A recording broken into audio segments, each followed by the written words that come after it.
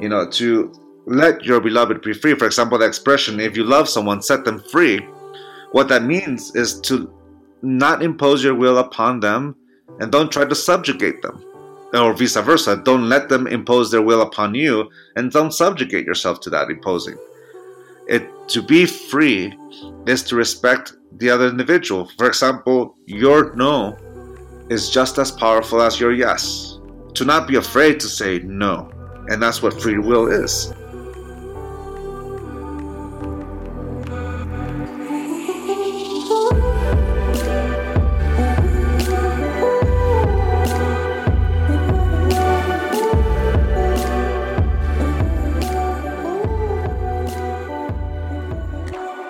Hello, Gemma Yomis. It is Raquel, and welcome to Your Own Magic, a podcast for the creative and the curious soul. And I am my heart is brimming with joy and excitement, as in a few days I will be embarking on a journey to the magical city of LA, where I lived for 8 years, and of course see some friends, but also see for the second time the Eras Tour, Taylor Swift's Eras Tour. And I got my outfit. It's definitely Reputation inspired. I was going to go folklore, but you know what? I'm feeling a little more angsty but passionate in a magical, beautiful way. Anyway, amidst all the celestial changes and the retrogrades that will be taking place and have been taking place, I've just learned to cherish every moment and get really excited about what's to come in the future, but also just be very, very in the present. Live with an open heart and just embrace the beauty of life unfolding before me, because life's been magical lately, I must say. The universe may throw its twists and turns, but sometimes it's nice to find solace in the simplicity of living and savoring the sweetness of each passing day. Like, this summer has been filled with so much wonder and so many different avenues for me to explore. Camping, for example, new music, outdoor concerts, go into a steam room or sauna and get all hot and then jump into a cold plunge. It's felt great for my body. Everything feels so new, a lot of novelty, and it's been exciting. But I also really love geode hunting. I've been posting that on my Instagram, the different crystals or quartz or just geodes that are within the Earth's treasures here in Park City. It has been nothing short of magical, and it reminds me of how life can simply just surprise us with its own sparkling gems when we least expect it. I hope that you're having a magical summer and allowing yourself to lean into discomfort, get out of your comfort zone, and go outside, embrace nature, and savor in the sweetness of simplicity. Find solace in simply just living and living simply. With that said, almost every month, I've been sharing an older episode, because I know there's a lot of new listeners that might not hear a lot of the old but gold episodes that I feel like are a big part of what's made this podcast this magical community. And I think that this episode has so many special messages that I needed to remember. So allow me to reintroduce this special episode with the remarkable Don Miguel Ruiz Jr., who is a renowned teacher and author who has devoted his life to sharing the wisdom and teachings of his father, Don Miguel Sr., and also his grandmother, Madre Sarita. You might be aware of his father, who wrote the very popular book, The Four Agreements. And Miguel Jr. has penned several insightful books as well, including The 5 Levels of Attachment, Living a Life of Self-Awareness, The Mastery of Self, the Don Miguel Ruiz Little Book of Wisdom, and notably he collaborated with his dear friend Heather Ash Amara on what we're going to talk about this episode, which is the 7 secrets to healthy, happy relationships. So this is a flashback, this is a walk down memory lane, and I think that you'll enjoy it as Miguel Jr. continues his noble mission of helping others discover their personal freedom, enabling them to thrive in their mind, body, and soul. And his profound understandings of his father and his grandmother's teachings truly fuels his desire to spread this awareness and empowers listeners and readers to embrace their true selves and find harmony within the world that they inhabit. So I hope that you enjoyed this very special episode. It was nice to reminisce, and I think that you might find some little golden nuggets to pocket for life. Anyway, with all that being said, I believe it is time to walk down memory lane again with Don Miguel Ruiz Jr.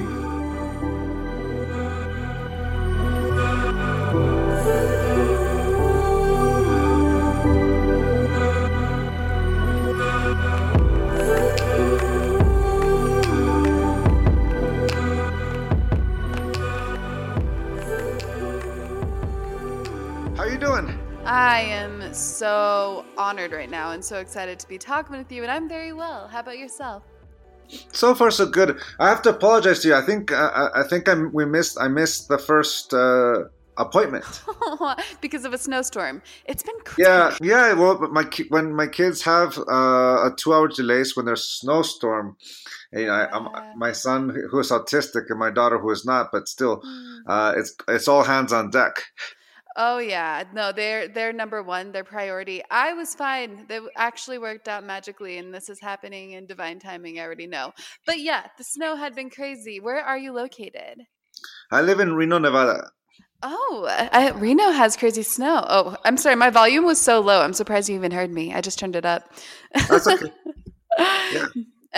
Yeah, I'm in Park City, Utah, and the snow is wild. So I understand the feeling. Oh, nice. Yeah, you're just down the road from me. No, I'm just down the road. Yeah, 7 hours, almost 8 hours. I know Next that door 'cause neighbors. yeah, my wife's family. They're from Harriman, Utah, or they're spread out through Salt Lake Oh, City area.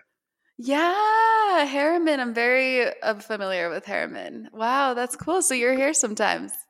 Yeah, yeah, yeah. Visiting the family. Oh, so I would like to start this conversation off by asking what excites you most in this season of your life right now? Wow, there's a lot. Uh, That's great. yeah, there's a lot. Like we were talking before, my first priority in life are my wife and kids. And right now, what's exciting is just watching them. Well, they're going into their teen years and watching them become their own individuals. The ups and downs of being a parent of teenagers. That's the gripping part. That for me is the true challenge for me at the moment. And Hmm. I think that the thing that excites me at the same time because I love my kids, I love my wife, and we're a good team. Work Oh. wise, work wise, we're just like writing the book and seeing how this all the books are doing so well and the teachings and getting the opportunity to teach when I get the chance to teach. I'm very grateful for that. Writing a new book, although I've been behind on it because life gets in the way, and kids and family and snowstorms and holidays, it just backs everything up. So Yes. that's basically what's been exciting me. It's just life. The ups and downs of the mundane, and which is enjoyable to have. To be honest with you, it's blessed to have mundane.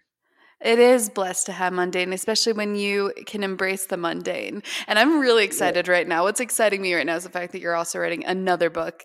That's great news. Yeah, I'm writing another book. It might be my last because you never know. When you write a book, you're like, "Well, do I have anything else in there?" But it feels good at the moment. That's what it feels good. Good. You've written so many. And today we get to dive into the secrets of having happy, healthy relationships. Yay! I know. I'm really excited. But before we talk about that, I think it's really important for the listeners to get a sense of the soul of Miguel, though I'm sure many already are familiar with you. I mean, me, for one, I've been following you and your family for years now. So, again, this is such an honor for me. Oh, thank you. I would love to hear from your own voice any story that comes to mind of your soulful journey or the catalyst that led you down this path to dedicate your life to helping people along their spiritual paths and self mastery. Well, there's so many. Well, for one, I was born into a family that this has become or is the passion. I was born into a family with a very Yeah. strong matriarch, which is my grandmother Sarita. She was the spiritual head of this family, and you can say that she continued the tradition of her father and grandfather. In the same way that I'm continuing the tradition of that all of them. My father is a neurologist, neurosurgeon, sorry, a retired surgeon. My mom is a dentist, dental, and now she works at a casino. She used to work at a casino. Um, I when I was young, it was about love for them, helping them out. That you can say that I was born into this family. I went to all the workshops and lectures that my dad used to take me to, the retreats, and got to meet wonderful people, people who I consider family. They've been extraordinary in my life, engaging them, hugging them, and learning from them. And that's in my teens and early 20s.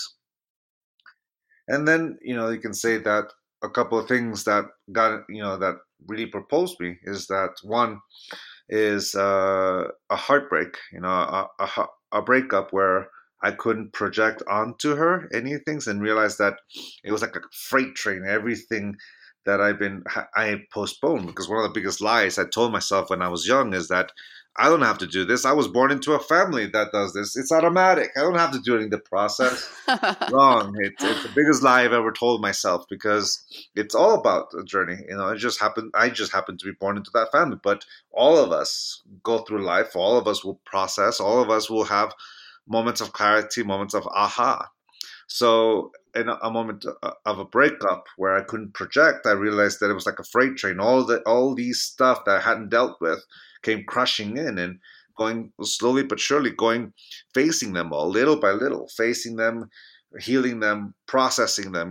Like taking a year off from relationships to focus on myself and giving myself time to not just grieve, but to really get to know myself again. Because at that point, I'd only known myself through relationships and defined myself through relationships and things like that. Coincidentally, it happened around the same time as my father's heart attack, and he was in 9 weeks in coma. And when he came back, he decided to continue to teach, but he couldn't do it because he was so frail. So what we ended up happening is Jose, myself, my brother, and I would tour with my dad. And Jose had done it for a lot longer than I have, so he's been around longer in that sense. And when I began to do it, basically it was just my dad giving a lecture or a presentation. And when he would get tired, because he would get, so he's at 50% heart capacity. That's, you're gonna get tired. So he just gave me that look, and like a tag team partner, we tagged in. I went in and I presented and shared what I knew, and then after half hour or an hour or 45 minutes, or I would look back and my dad would give me that look, like, all right, I'm ready, and he'd come in. So little by little, I began to teach like that, and little by little, I was able to speak longer than half an hour because I had some material at that point of life experience, and little by little, I found my voice. So somewhere in my in my early 30s, I began to really gain a voice for it, because to a certain degree, I didn't want this. I didn't want to follow in the footsteps. I didn't want to do the spirituality stuff. I was working in the film industry. I wanted to pave my own way through art and things like that. And then all of a sudden, all these teachings stopped being something that belonged in a museum, and it became something relevant to my life. I could see it as an instrument that helped me.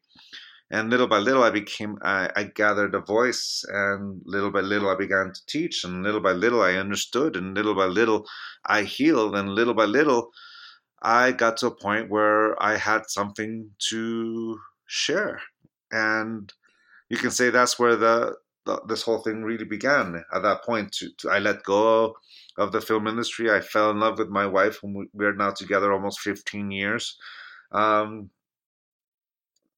began to put into process this and ended my rebellion against it, and I joined, and here I am. Here you are. And because of the family you were born into, I'm so amazed that you were able to witness the fact that you still are human and you have to go through these human experiences in order to follow this call for you to actually teach us souls what we need to know in order to get through this thing called life. Even though it was probably really hard, I'm thankful that you actually have experienced it in order for you to share your wisdom with us. Well, it's more about sharing, really. It's Yeah. not about teaching. It's about sharing. And like Mm. this is what worked for me. It might be helpful to you. It might be relevant to you. It's we are all our own teachers, our own masters. I always like to use this analogy. Imagine all your teachers as a tree, apple tree grove. Every teacher, meaning every apple tree, has a fruit to give you. An apple that's really good, but at the same time, there's apples there that are not so good. They might be Right. warm, they might be rotting in the vine, and all kind of things. So Yeah. the individual who is on their own journey, in order for them to know which one of the apples are the ones going to nurture you, you have to know yourself. And more importantly, know that this apple tree or this teacher is not going to guide you through it. They're not going to do your journey for you. They're giving you the instrument that you're going to use that instrument to navigate your own journey. So every teacher along the path, you go through the path of all these apple trees, all these teachers who are giving you something that's going to be good for you and some not so good for you. And the way to know is to know yourself. That way, when you grab this piece of information, it'll nurture you because it's your journey, and these teachings can nurture you to reach that goal, and whatever that goal may be. All of us are different. It's not one direct destination. It's 7.5 billion different ways of goal, and that's just one way. There's so many points of view.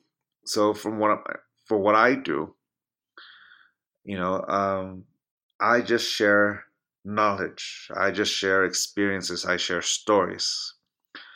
If it's relevant and resonates with someone, it might help that person.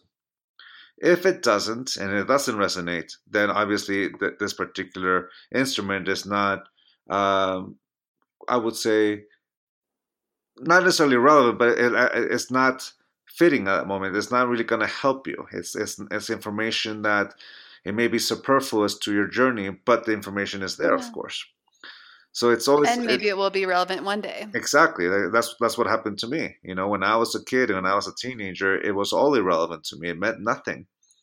And the only reason why I listen is because I love the teachers, my father and my grandmother and my mama Gaia.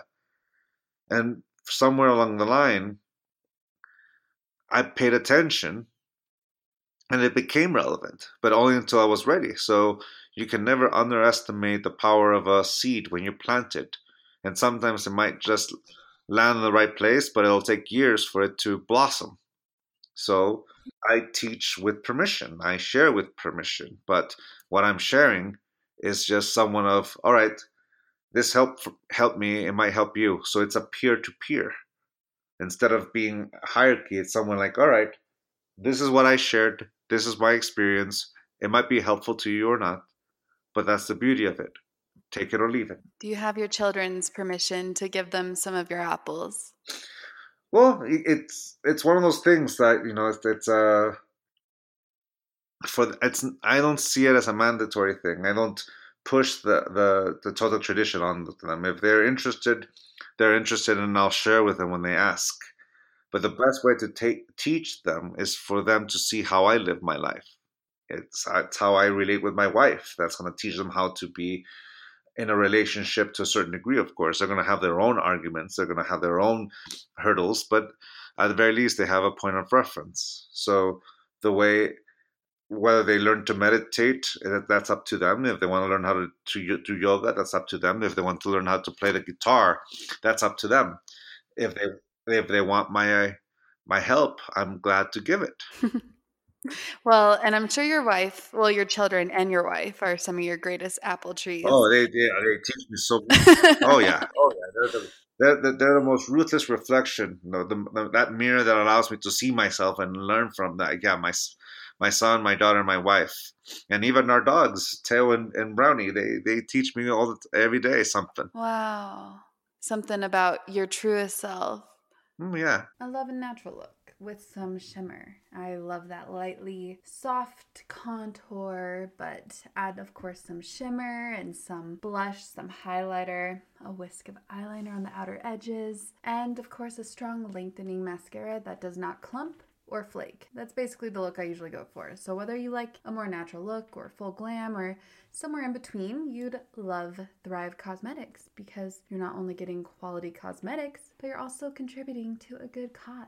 And you also might already know of them as they have a pretty viral, vibrant turquoise tube on social media for their mascara, and it is a game changer. It is. I'm so happy that Thrive Causemetics is not just stunning, but also 100% vegan and cruelty-free, and it's packed with clean, skin-loving ingredients. Their high-performance formulas set the bar high with uncompromising standards, so no wonder their bestsellers boast thousands of glowing 5-star reviews. And what also makes them even more special is that every purchase with Thrive Causemetics contributes to making communities thrive. Hence the name. I mean, it's also spelled C-A-U-S-E Medics. Thrive Causemetics. So it's not just about beauty. I mean, they're truly about giving back. So with your support, they donate products and funds to support communities in need through responsive giving. That's why they've been my beauty obsession since 2020. I've been using their liquid lash extensions mascara since 2020. I mean, this is a magical mascara that lasts all day without a hint of clumping or smudging or flaking. And removal is a breeze, as all I need is warm water and a washcloth. Pretty simple. And also here's the best part. The nourishing ingredients in this flake-free tubing formula not only gives you the length and definition that you crave, but also it supports longer, stronger, and healthier looking lashes over time. It's a love story for your lashes. So Thrive Causemetics is luxury beauty that gives back. Right now, you can get an exclusive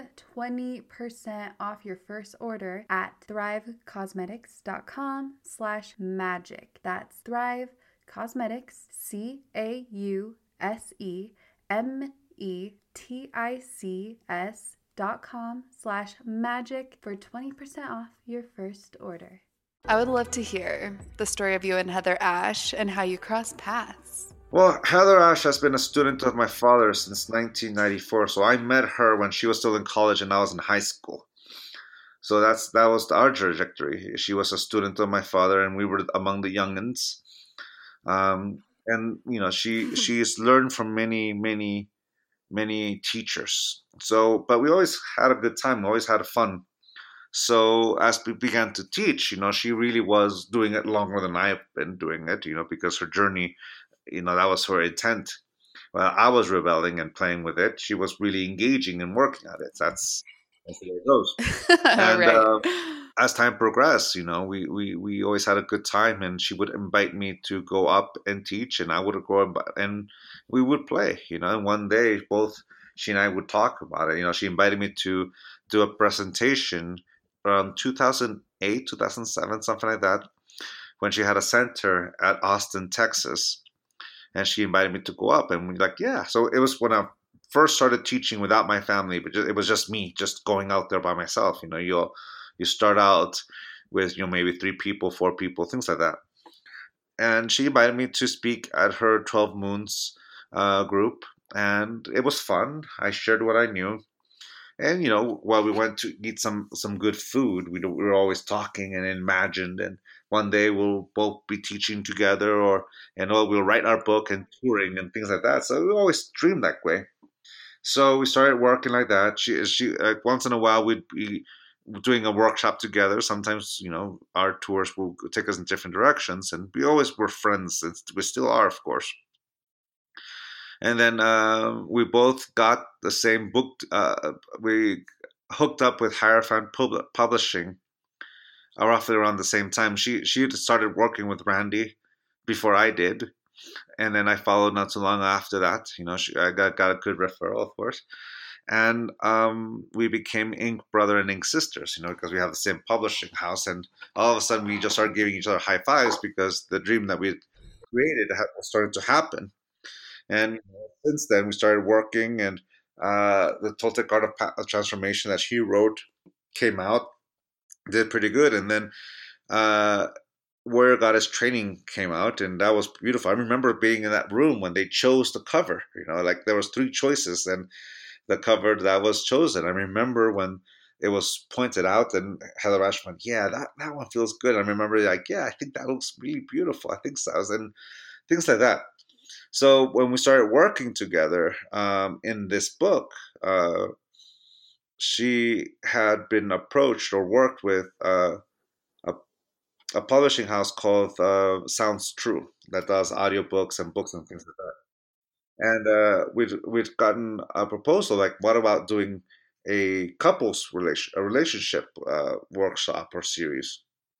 And she said, yeah. And she thought of me, and she asked me if I wanted to play with her. And I said, yes. Let's do this. Let's work on this.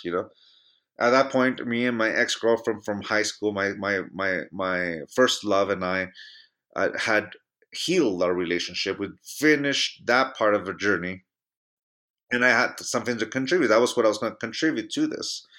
And we began to do two years of doing workshops and lectures and presentations.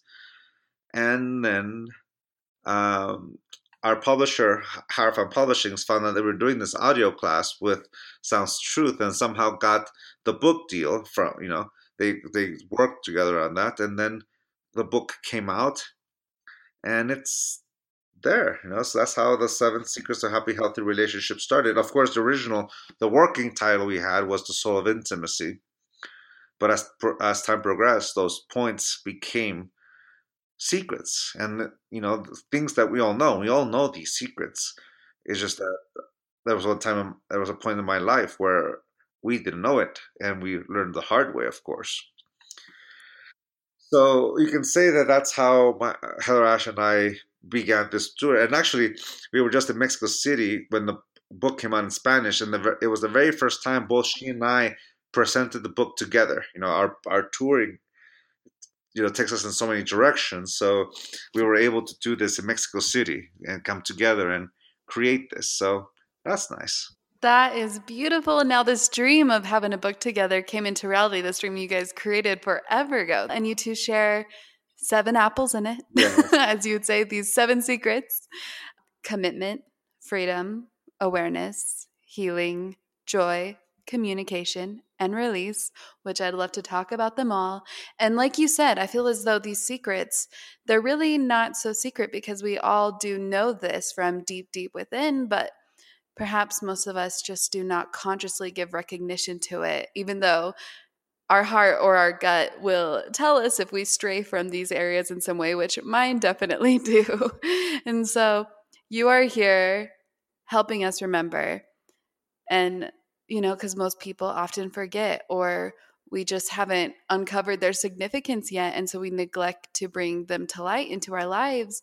So thank you to you and Heather Ash for bringing them to light into our conscious awareness You're again. welcome. And I would love to elaborate a little bit about the 7 secrets and pieces, if you're okay with that. Sure. Awesome. So the first one, commitment.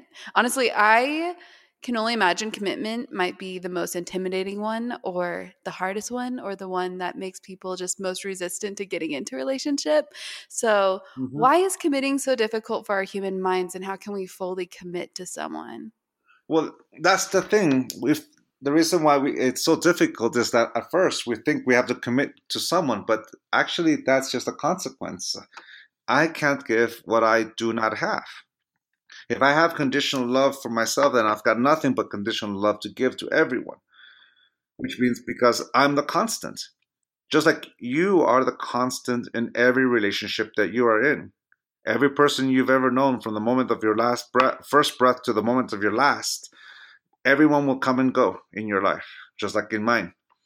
You are the constant in all of them. So the commitment is not to someone else, it's to yourself. The commitment to yourself, to engage yourself, to know yourself, to heal. One thing I've learned in my life is that we heal with permission. Without that permission, we never heal. So as time progresses, we go into the automatic. We really believe that image of for happily ever after, which is just an illusion. That it doesn't exist, really. It exists for as long as 2 people say yes, and as soon as that person changes that yes into a no, it ceases to exist. It's 2 people. Every relationship exists for as long as 2 people say yes to one another. That's the truth. Every relationship will end. by choice, by life, or by death.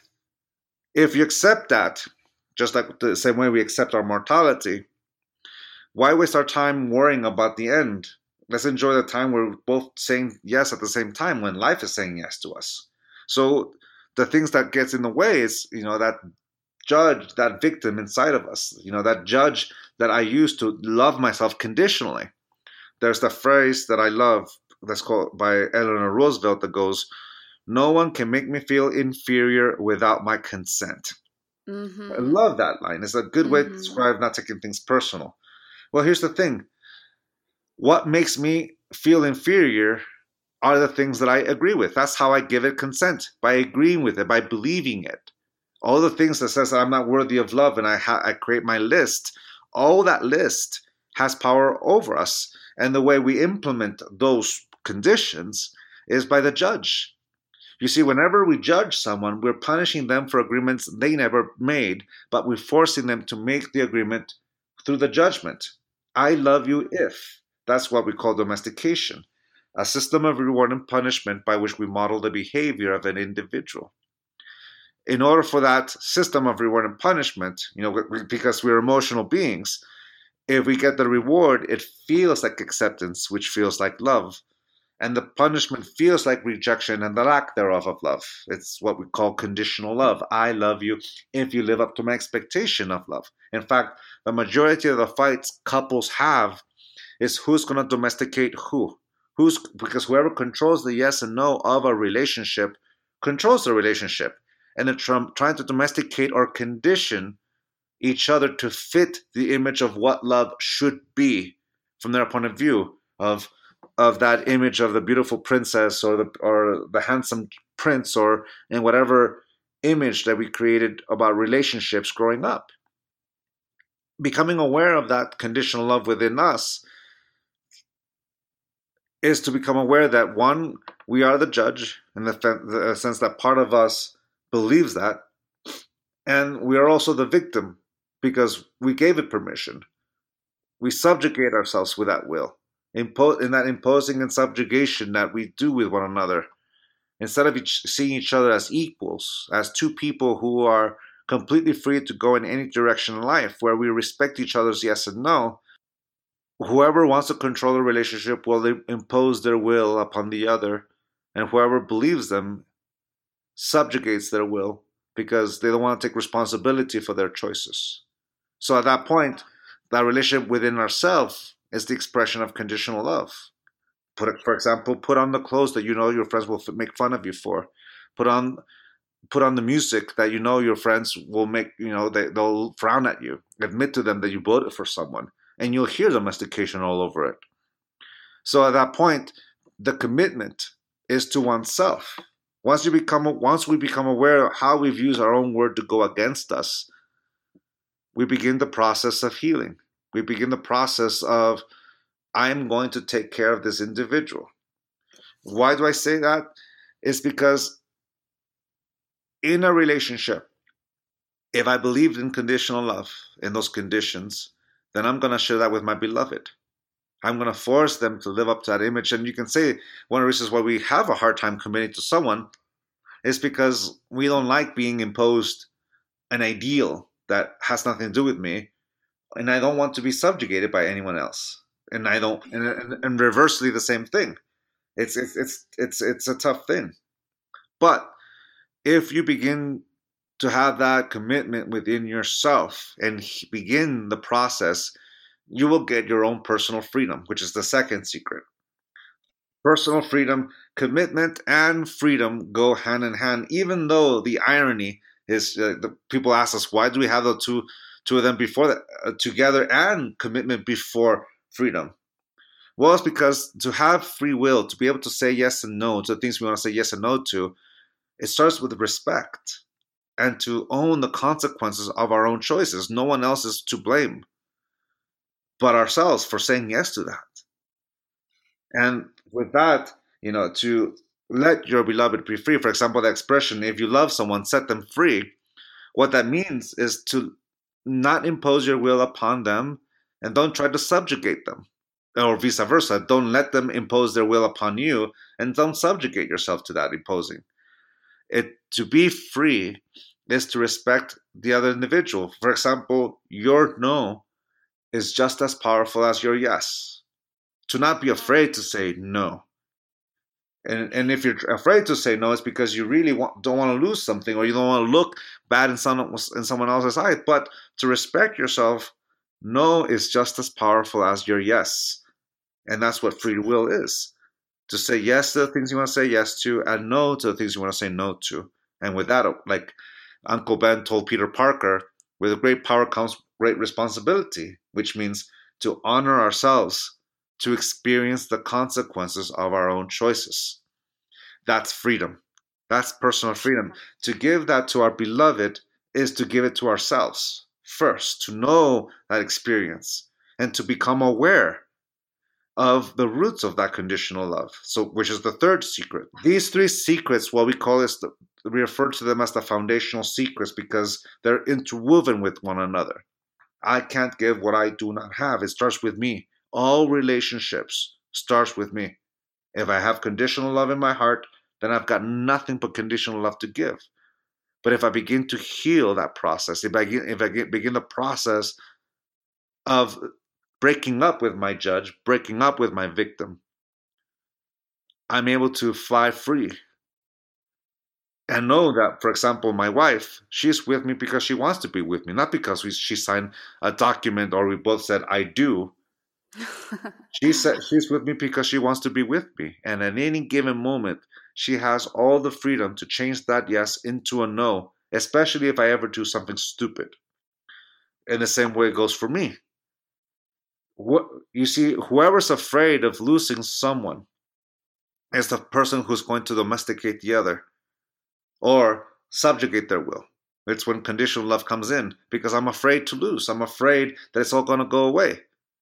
And of course, at that point, commitment is going to be hard. But once you accept the fact, all relationships end in the same way that my life will also end. Why waste my time worrying about a moment that's going to come? I'm going to enjoy the time where we're both saying yes to one another. And that's the commitment. I say yes because I want to, just like my wife says yes to me as we want to. And we are fortunate that we're both saying yes at the same time.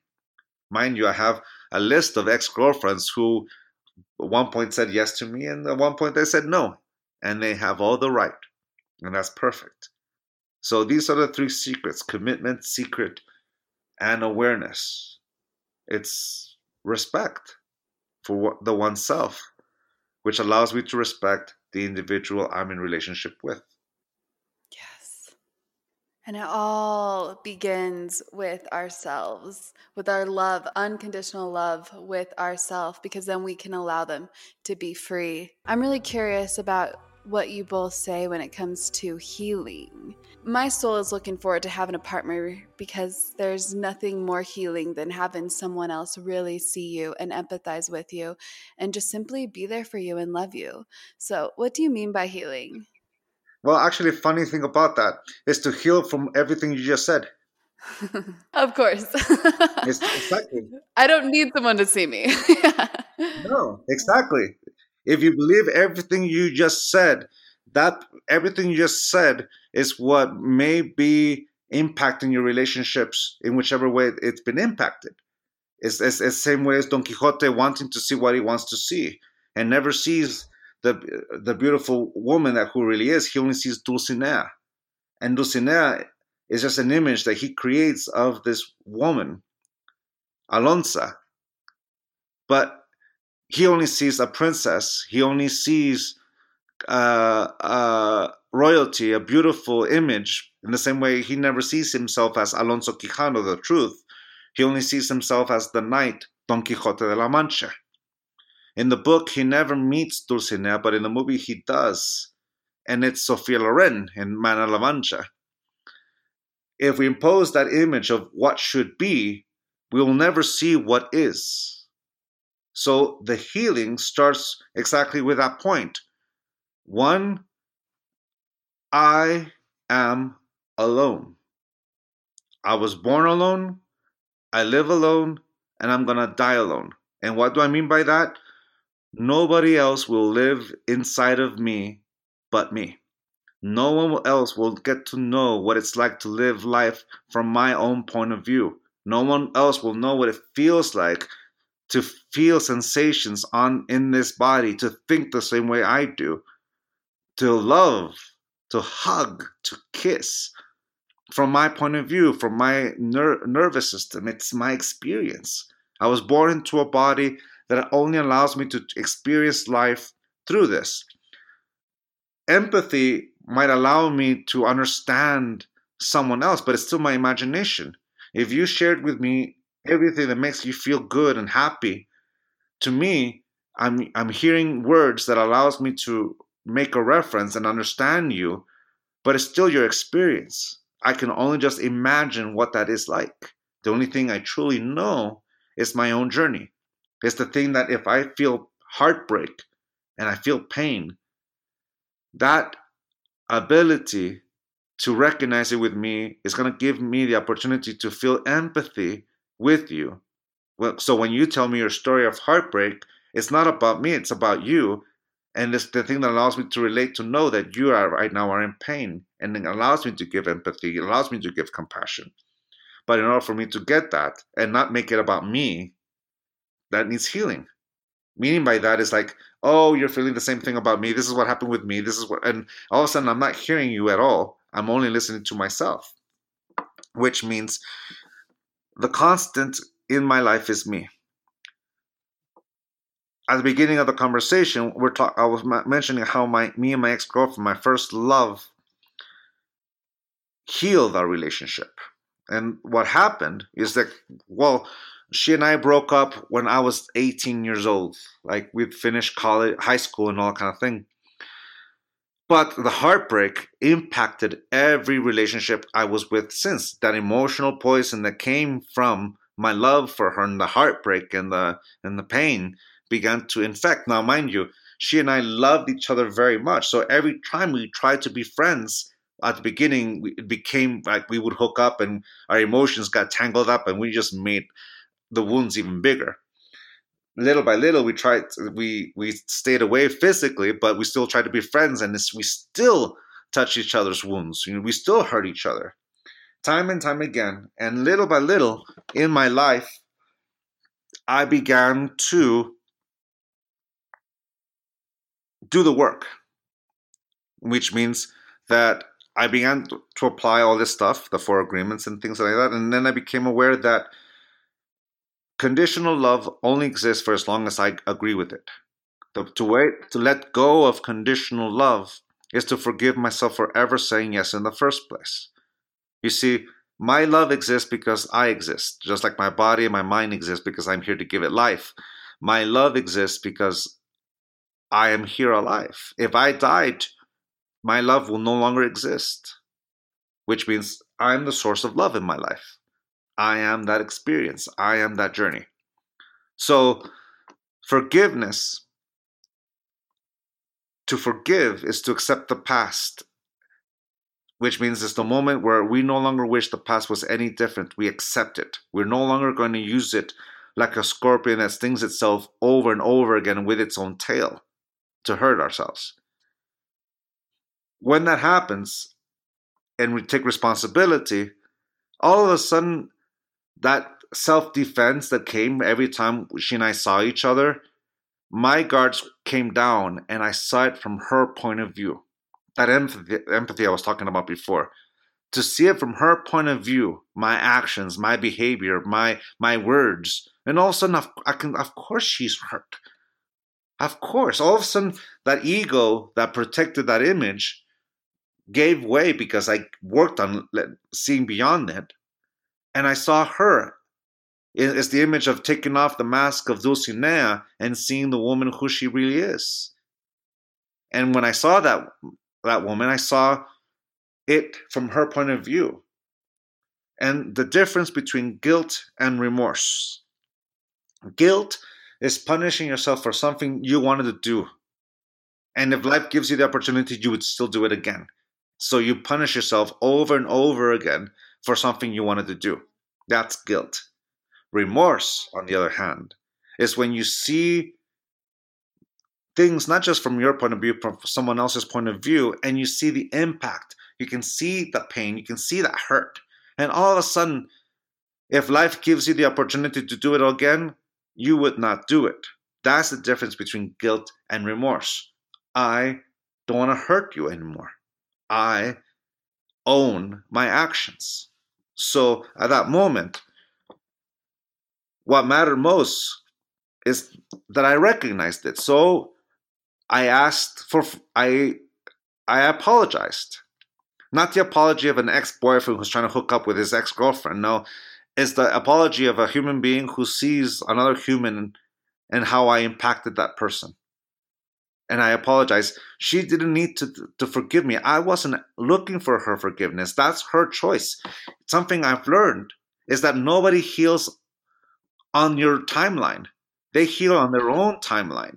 Giving them that space. That's part of letting go of that imposing and subjugation. When I said it, I wasn't looking for forgiveness. I just letting her know that I see her. I feel her pain.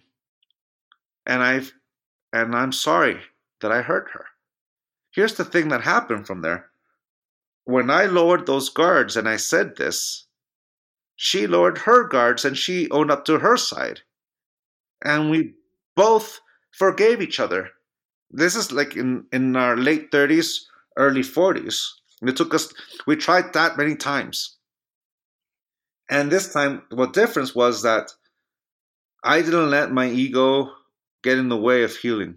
And I wasn't letting my emotions blind me either. So at that point, we both forgave each other and we both admitted how much we loved each other back then. The side of me, the 18-year-old version of me, when she told me how much she used to love me, and she said it without any fear, and I reciprocated that felt wonderful. Of course, the key to being friends with your ex is that you don't want to go back. That's the key. You accept that it's over. That's it. That's what allows you to heal. And it's not whether she sees me or not. In this case, she gave me the benefit of the doubt and she was willing to see me.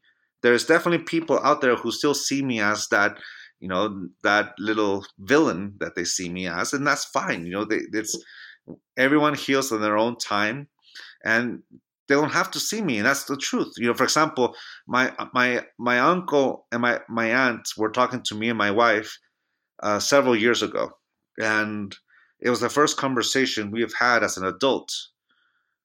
And eventually we were talking about relationships. And my uncle said this, Miguel, there's a good book you should read about relationship. It's called The Four Agreements. You should read it. Don't listen to your father, but read the book. The irony is that the author of the book is my father. Yeah. So the thing there is this.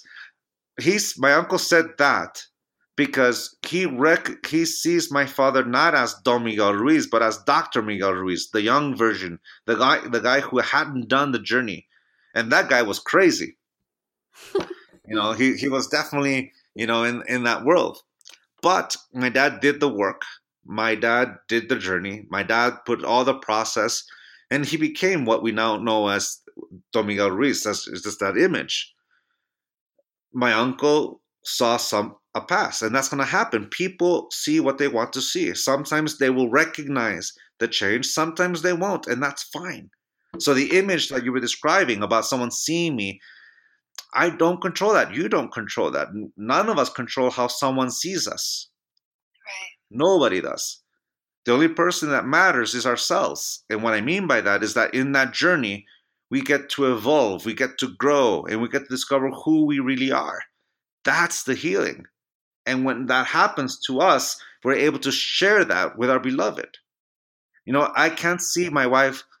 It's the equivalent of me taking the mask of wife and seeing Susan, my wife, who's the woman who's doing the best with what she's got.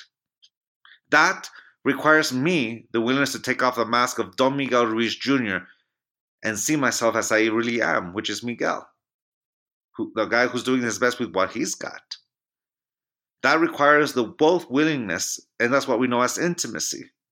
Intimacy happens when trust is there, where love blossoms when where trust exists. Intimacy is the moment where we both share with one another not only our vulnerability but our honesty with one another. And that honesty is not about like always saying what we want to hear. It's about exposing with ourselves that which we want to share. Of course, you don't have to share everything, but it's about being honest with yourself and not pretending to be something you are not for the sake of someone liking you or loving you. And that's what heals. That's what healing is. That allows us the next secret, which is joy, the ability to enjoy each other, to have that compassion. I'm in relationships because I love that person and how they make me feel, and it's going to reflect on the individual. The three women in my life, my mom, my wife, and my daughter, I love them all, and I'm the source of that love. But that love is going to be expressed differently. My mom brings out an element of me that only she can bring out.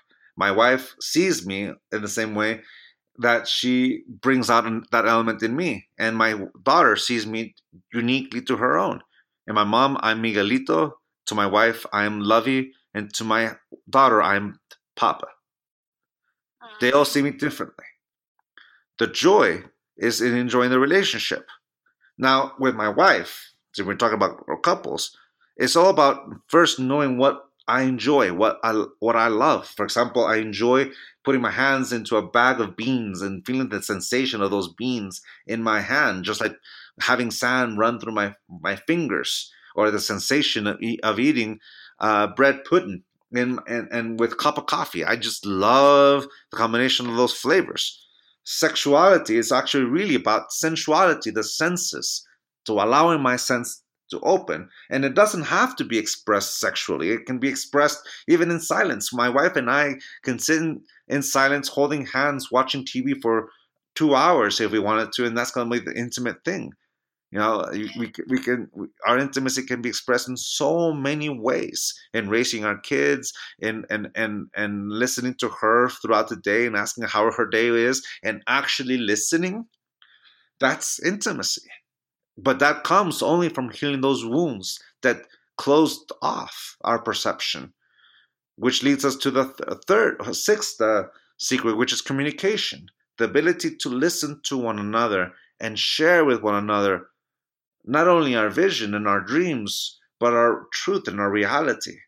You know, it doesn't have to be every time a home run or a huge explosion of emotion. It could be this little subtle moment where we're enjoying a cup of tea in the evening when the kids have gone to bed and we're just sipping together in that silence, sipping tea, you know, with our toes touching. That's beautiful. Ah, relaxation, you know, the comfort. That can only come when I don't let an illusion keep me away from this present.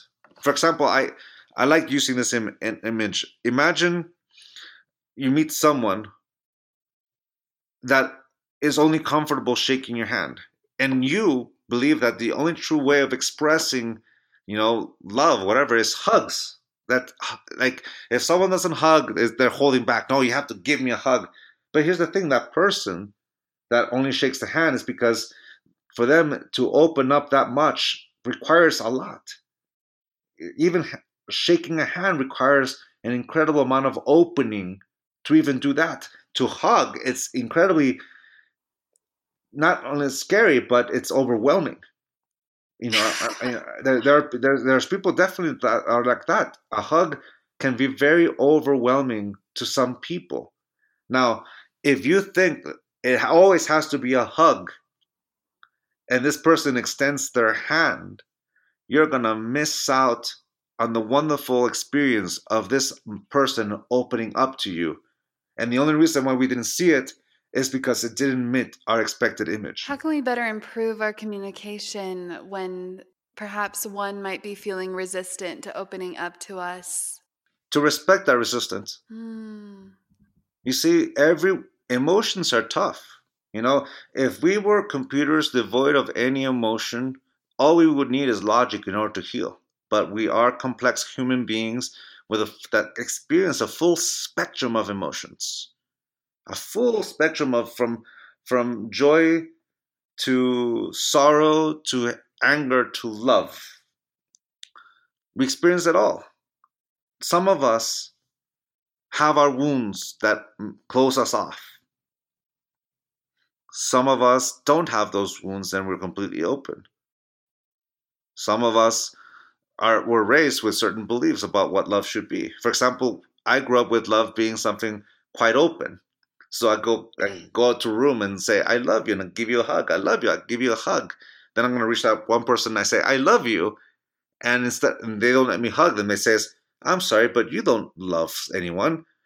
I see you saying you love everyone in this room, but you are using love like a toilet paper. You're only supposed to say it once and with meaning, but when you say it the way you've been saying it, you're throwing it away. It means nothing. That's what. Or you say I love you to someone and it says, let's get married. Or I love you, and what do you want? You haven't even bought me dinner yet. Everyone's going to have a different reaction to that emotion because everyone is going to have a different definition of what love is. To open up the communication is the willingness to ask each other, what does that mean to you? For example, during the classes that we were doing these series based on this book, I asked this young lady to come up to the front of the stage and I asked her, what do you want out of a relationship? And she says, I want it to be stable. So I paused her. Okay, let's wait. I asked the rest of the class to write down what that meant to them. And all of them wrote it. And I asked them to say it out loud once they finished it. Everyone gave us a totally different meaning, including one that says a place where you put horses in, which is a stable, of course. So at that point, I told this young lady, see, here's the thing. If you told your beloved that I want it to be stable, and that beloved says yes, but here's the thing, they could have said yes to any of the other definitions, including the stable. Yes, love, I want my love to be stable too. And you both say yes to it, but years later, it turns out that you said yes to 2, 3 totally different things. And you feel heartbroken because you think this person lied to you, but that person didn't lie. They said yes to what it means to them. And in this case, it could have been a place where you put horses in.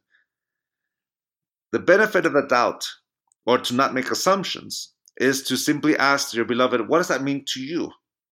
Because everyone has a totally definition of what love is, what commitment is, what joy is, what a relationship is. We're 7.5 billion human beings living life at this very moment, and all of us are living it completely different. Which means every relationship is unique to the individual we're in relationship with.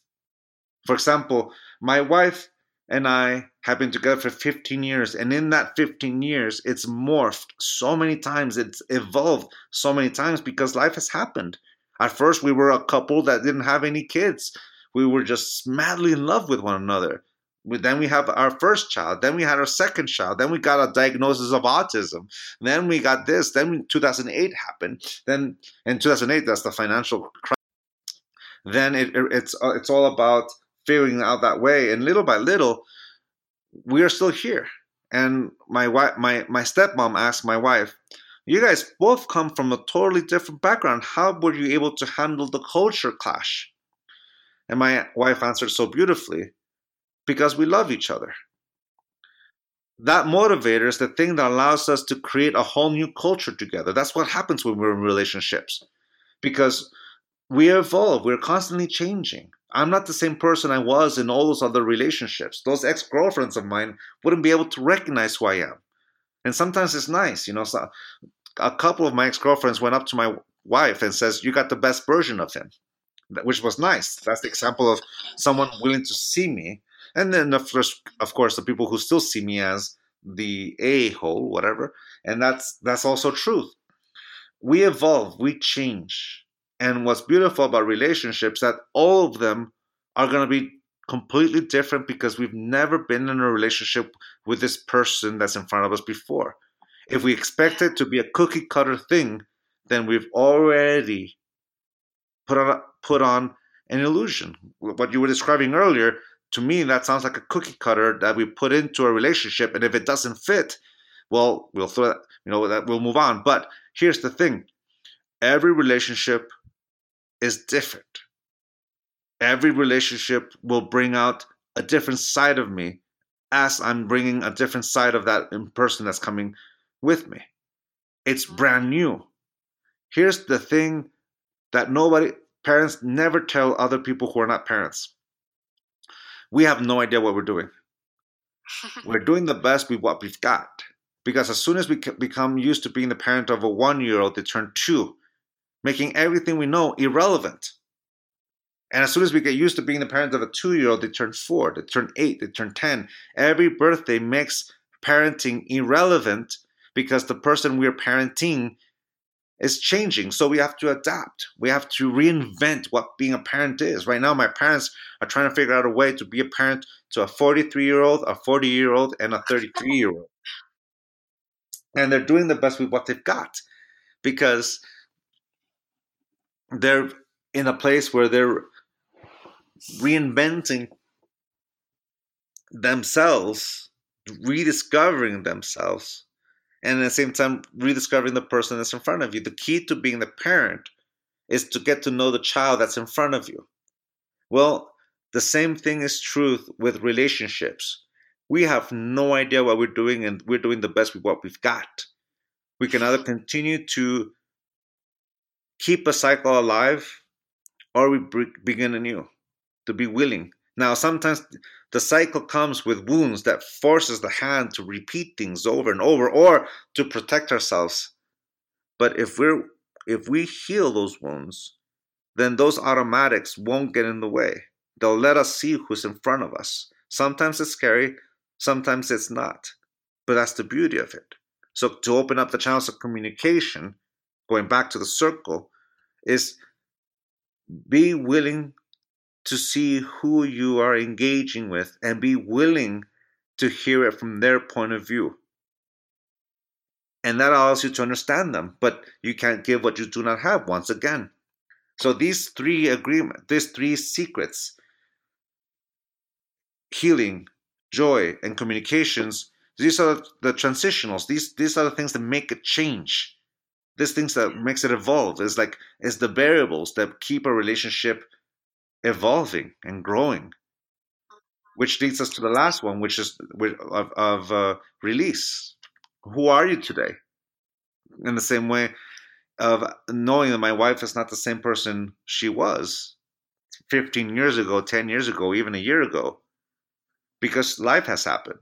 It's kind of like when we raise children, we're able to see the changes because their physical change, their mental evolution, their maturity is growing at a rate that is incredible. You get to see the changes right in front of your eyes. Or when you have a puppy, I have a 7-month-old puppy. The changes in him since October to now are extraordinary. I wouldn't be able to recognize my dog Tail, even though I picked him up for the very first time in October and he could barely fit in my palm. Now, at 7 months, if he stands on his hind legs, he can reach my chest. He's big. Well, that's because in dog years, time goes faster. In children's years, in 10 years, you can see the change, my niece just came in with her son, who is 8 months old, and he's just a baby. In a year's time, he's going to look so different. Okay, that's because they're going at a rate that's different from me. Now, if I apply Einstein's theory of relativity, my wife and I feel like we're barely aging, and the reason why is because we're aging at the same time. It's like the image of if you stand on the side of a road, all the cars are zooming by so fast, but if you're inside one of the cars, the car next to you doesn't look like they're going fast. They're going at the same speed. They're going like in slow motion, and everything around you looks like a blur. Well, sometimes relationships are exactly that. We begin to fall in the same speed, and sometimes we take someone for granted that way because, one, we forget that they are only here because they want to be here, and we start neglecting it because we think it becomes automatic. They're going to be here forever, but in reality, they're not. They're here for as long as they want to be here. Whoever is afraid of losing is the one who's going to be tempted to domesticate the other. But the way that allows you to keep this relationship evolving and growing is the willingness to release, to let go, to detach from those images and see the person who's in front of you. Kind of like the example with my uncle, with my father. If my uncle detaches, whether he has or not, I haven't spoken to him about this subject in 10 years. If he detached himself from the image of who my dad used to be, he will see the man that stands in front of him now. That's the same with our beloved. To let go of the image that we knew of them, to release, and we let go and see who they are. Once again, I can't give what I do not have. That requires me be willing to release the person I was and see the man that's standing and sitting right here. I'm not who I was at the age of 28. I'm not the same guy who was heartbroken at the age of 18. I'm the man who learned from that whole journey and I'm here sharing it. And those are the 7 secrets. And with all that being said, what does love mean to you? Love is the perfect balance between generosity and gratitude, with that expression of respect. Wow. I can't give what I do not have, which means I am grateful for what I've received. And with that gratitude, I decide to share. At that point, it's energy. The energy that creates a bond between the people in my life and myself. And even it's the bond that I have within me. It's energy. It's the thing that allows us to come together to create the dream of us, a relationship, a family, a group of friends, a community, a society, humanity, all living beings. That's beautiful. Wow, you covered all the bases throughout this entire conversation. All the questions that I had for you were already answered within every word that you said. It was beautiful. I am curious, though, as we evolve in a relationship, because we'll be evolving every single moment along with our partner, how do we consciously stay aligned with all 7 of these secrets if one person may suddenly change, which is fine, but there might not be a moment of synergy anymore. And that happens. Yeah. My ex-girlfriend and I, a different ex-girlfriend, Yeah. she and I we've been dating for about a year and a half, and we loved each other, mind you. But we went when my dad was writing the Mastery of Love back in the late 90s. He was doing a lot of workshops based on romance of love. So she and I attended one of these in Los Angeles area, North Los Angeles. And at the first break of the workshop, she turned to me and she says, "Miguel, we've got to talk." And I looked back and I says, "We don't need to talk. We both know." And we both broke up with each other at that moment. Because at that moment, we knew the truth. We loved each other, but not like a boyfriend girlfriend. We evolved in different ways. We went in different directions, and the only reason why we were still in relationship is that we both afraid to bring it up. But after listening to my father and listening to their truth, we both saw the truth, and we both recognized it, and we broke up without incident. You see, sometimes love evolves in different directions. And sometimes, if we don't want to hear it, it's because sometimes we're not allowing that relationship to evolve. We want that romantic, but relationships sometimes are successful when we both are wanting it. In fact, when couples come up to me and ask me for advice, I always ask the same question: do you guys want to stay together? If they both say yes, the rest is easy because love is the motivator. If they both say no, then that's also easy because they're both telling each other the truth. It's when one says yes and the other one says no that gets complicated. And it's complicated because you're trying to force someone to do something they don't want to do, which is to change that no back into a yes. And you're trying to convince them to stay. And this is where everything gets convoluted. But relationships exist for as long as you say yes to it. Sometimes we grow together, sometimes we don't. It's okay to be alone. Because when we lose the fear of saying goodbye, we lose the fear of saying hello. One of the biggest lies we can ever tell ourselves is that we'll never love again. That's hogwash because we're love we are the source of love in our life. So, yes, sometimes people will go in different directions. Sometimes you're going to fall out of love, and that's fine. That's natural. That's okay.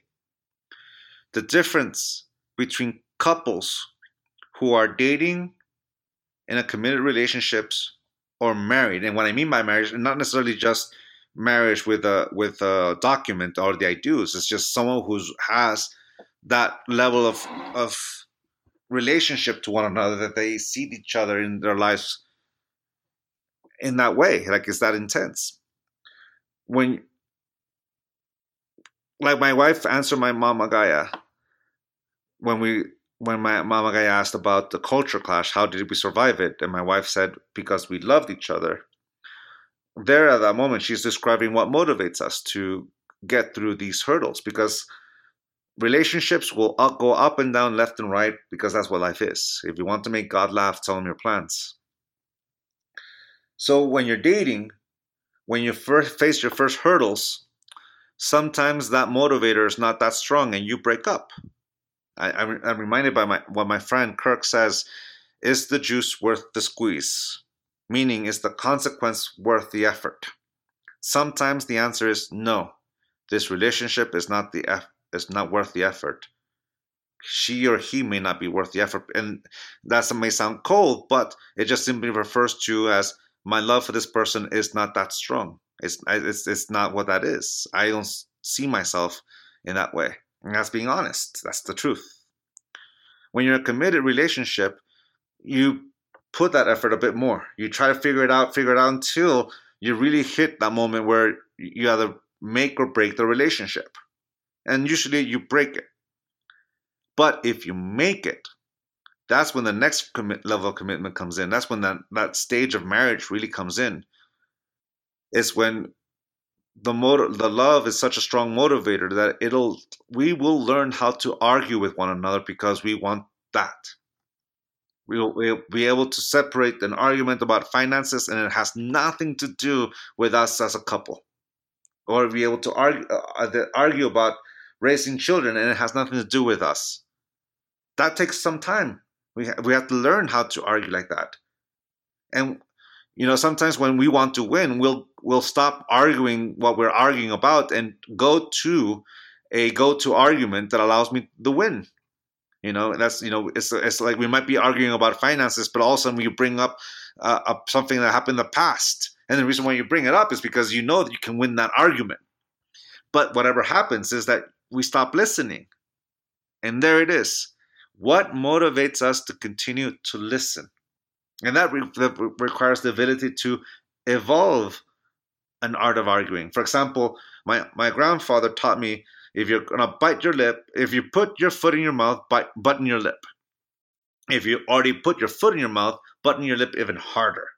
Well, there's one time in my life where I'm about to say something very, very stupid, and I didn't have the discipline or the strength or the will to stop myself. So what I used to do is I would walk away.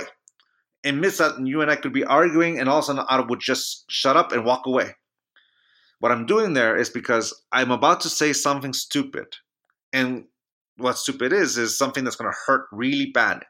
And as a couple, I would know where those wounds are. I know exactly where they're at, and I can press them. And I don't want to do that. That's what I mean. I'm about to say something stupid. I'm about to say something that's going to hurt. So instead of stopping myself, I just simply walk away because that's easier. My wife used to follow me, and boom, there goes the explosion. As time progressed, I would say, honey, I'm walking away not because I'm about to say something stupid and I can't stop myself and I don't want to say it, so I'm walking away. She used to say, Well, when you walk away, it sounds like you're not giving merit to what I'm saying, that you're not listening to me, and that you're disregarding me. And I said, honey, that's not what I'm doing at all. What I'm doing is simply, I don't want to say something that's going to hurt you. That's why I'm walking away. She said, fine, okay, let's make an agreement then. You walk away, and I won't follow you, but promise me, once you're diffused emotionally, you'll be able to come back and we'll talk about it again. And I said, deal. So what happens is that we follow that. She walks away sometimes, I walk away, but when we come back to the table, we come back with our emotions diffused, and lo and behold, we're listening to one another again, and we can actually find a solution. You see, it took effort to be able to separate the arguments about apples to apples, oranges to oranges, bananas to bananas, and not let any of the disagreements bleed into anything else. And be honest with you, my wife and I rarely fight about us. The only arguments we have lately, it's typical ones: finances and what to do. Actually, no, it's just finances right now, but it has nothing to do with us. We've learned to actually separate the arguments. It's not about our relationship. It's just in which direction we want to steer this ship, in which direction. And because of it, we tend to find solutions.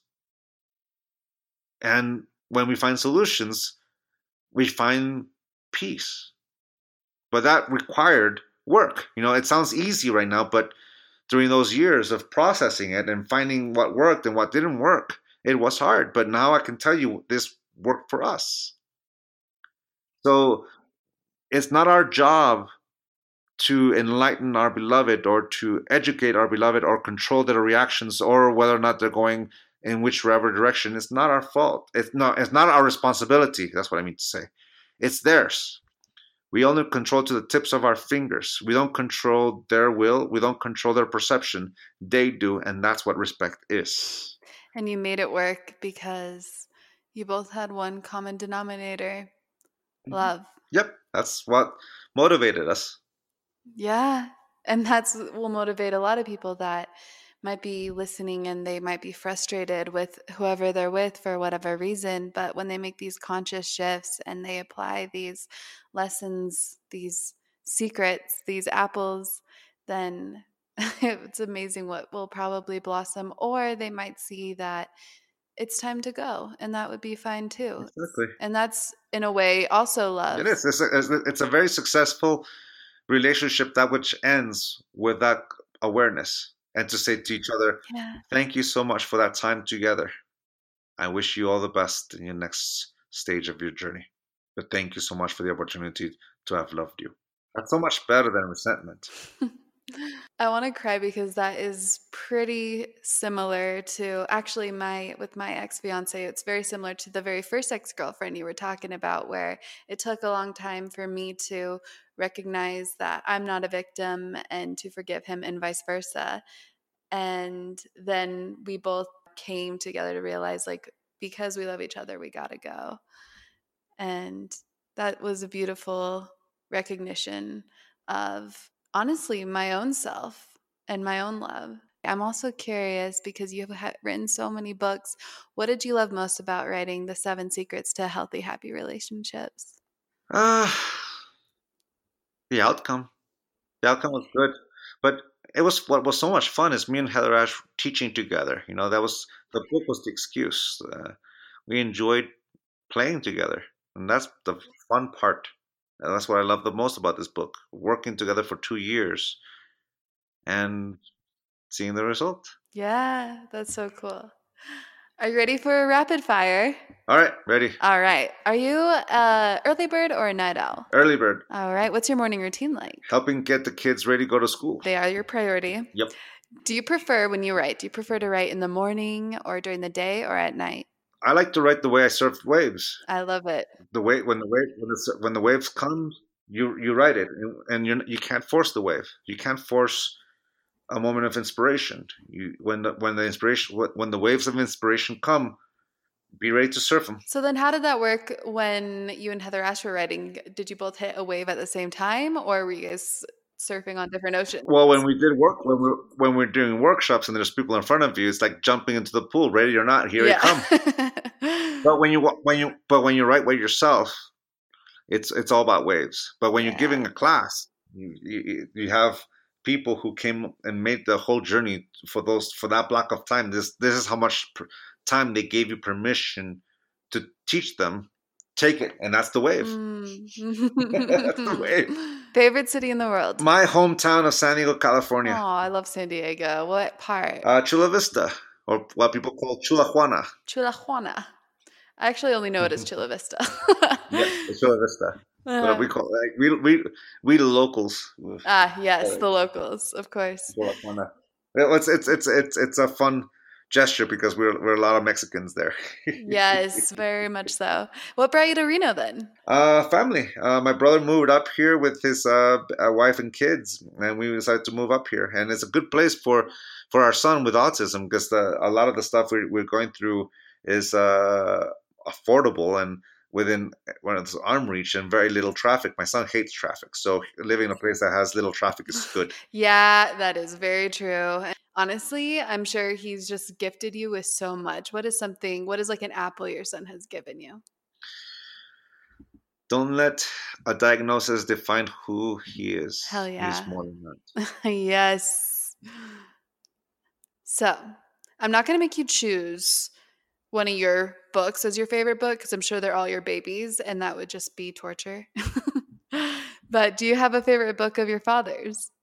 Oh, The Mastery of Love. Ah, of course. Of course. I should have seen that coming. Yeah, it's my favorite. In my point of view, he wrote the 4 agreements so he can write The Mastery of Love. Yeah. Book you're currently reading, if any? I'm in between books. I finished reading Homo Deus. That's the sequel to Sapiens. I'm forgetting the name of the author. That's why I paused because I try and remember his name. But I read a lot of history books. Cool. I love history books. I don't really read spiritual books. I rarely read them. I enjoy biographies and history books. That's interesting. Do you think it's just because this knowledge is already within you, especially since you've been growing up with it your entire life? But it is within us all. No, I just love history. Yeah. Yeah, I just love reading about history. I just enjoy the story of us. Hmm. No, the next book I'm going to read is called Patria. Patria. Patria it's during the Mexican Civil War. Is Mexican history your favorite? I'll be honest with you, American history is my favorite. There's a lot of philosophy to it. Interesting. Yeah, I like reading about Hamilton, Jefferson, Madison, Adams, and down the line Lincoln. Like their stories are phenomenal. There's a lot of good things and bad things about a country. That's the same thing. But you look at these histories, and you'll look at a vision that was quite stunning. It's impressive what they had to go through and to do it. They're not saints, but they are definitely people who created something that I'm enjoying living in. What do you think it is that attracts you most to the founding fathers? Well, it's just a point. It's a point because the reason why is that you have to look at the whole route. That you can say that it's all kings and queens and monarchies and all that kind of thing that happened, and the feudalism that happened. So the U.S. in the War of Independence was unique in that they created something that wasn't seen since the Republic of Rome and Greece, but they did it in a totally unique way, with democracy, what that looks like. And all of a sudden it was, because up to that point, it was a battle of corporations, funny that's repeating itself again. But the big corporations, a lot of the invasions that we saw throughout the world was the expansion of corporate entities.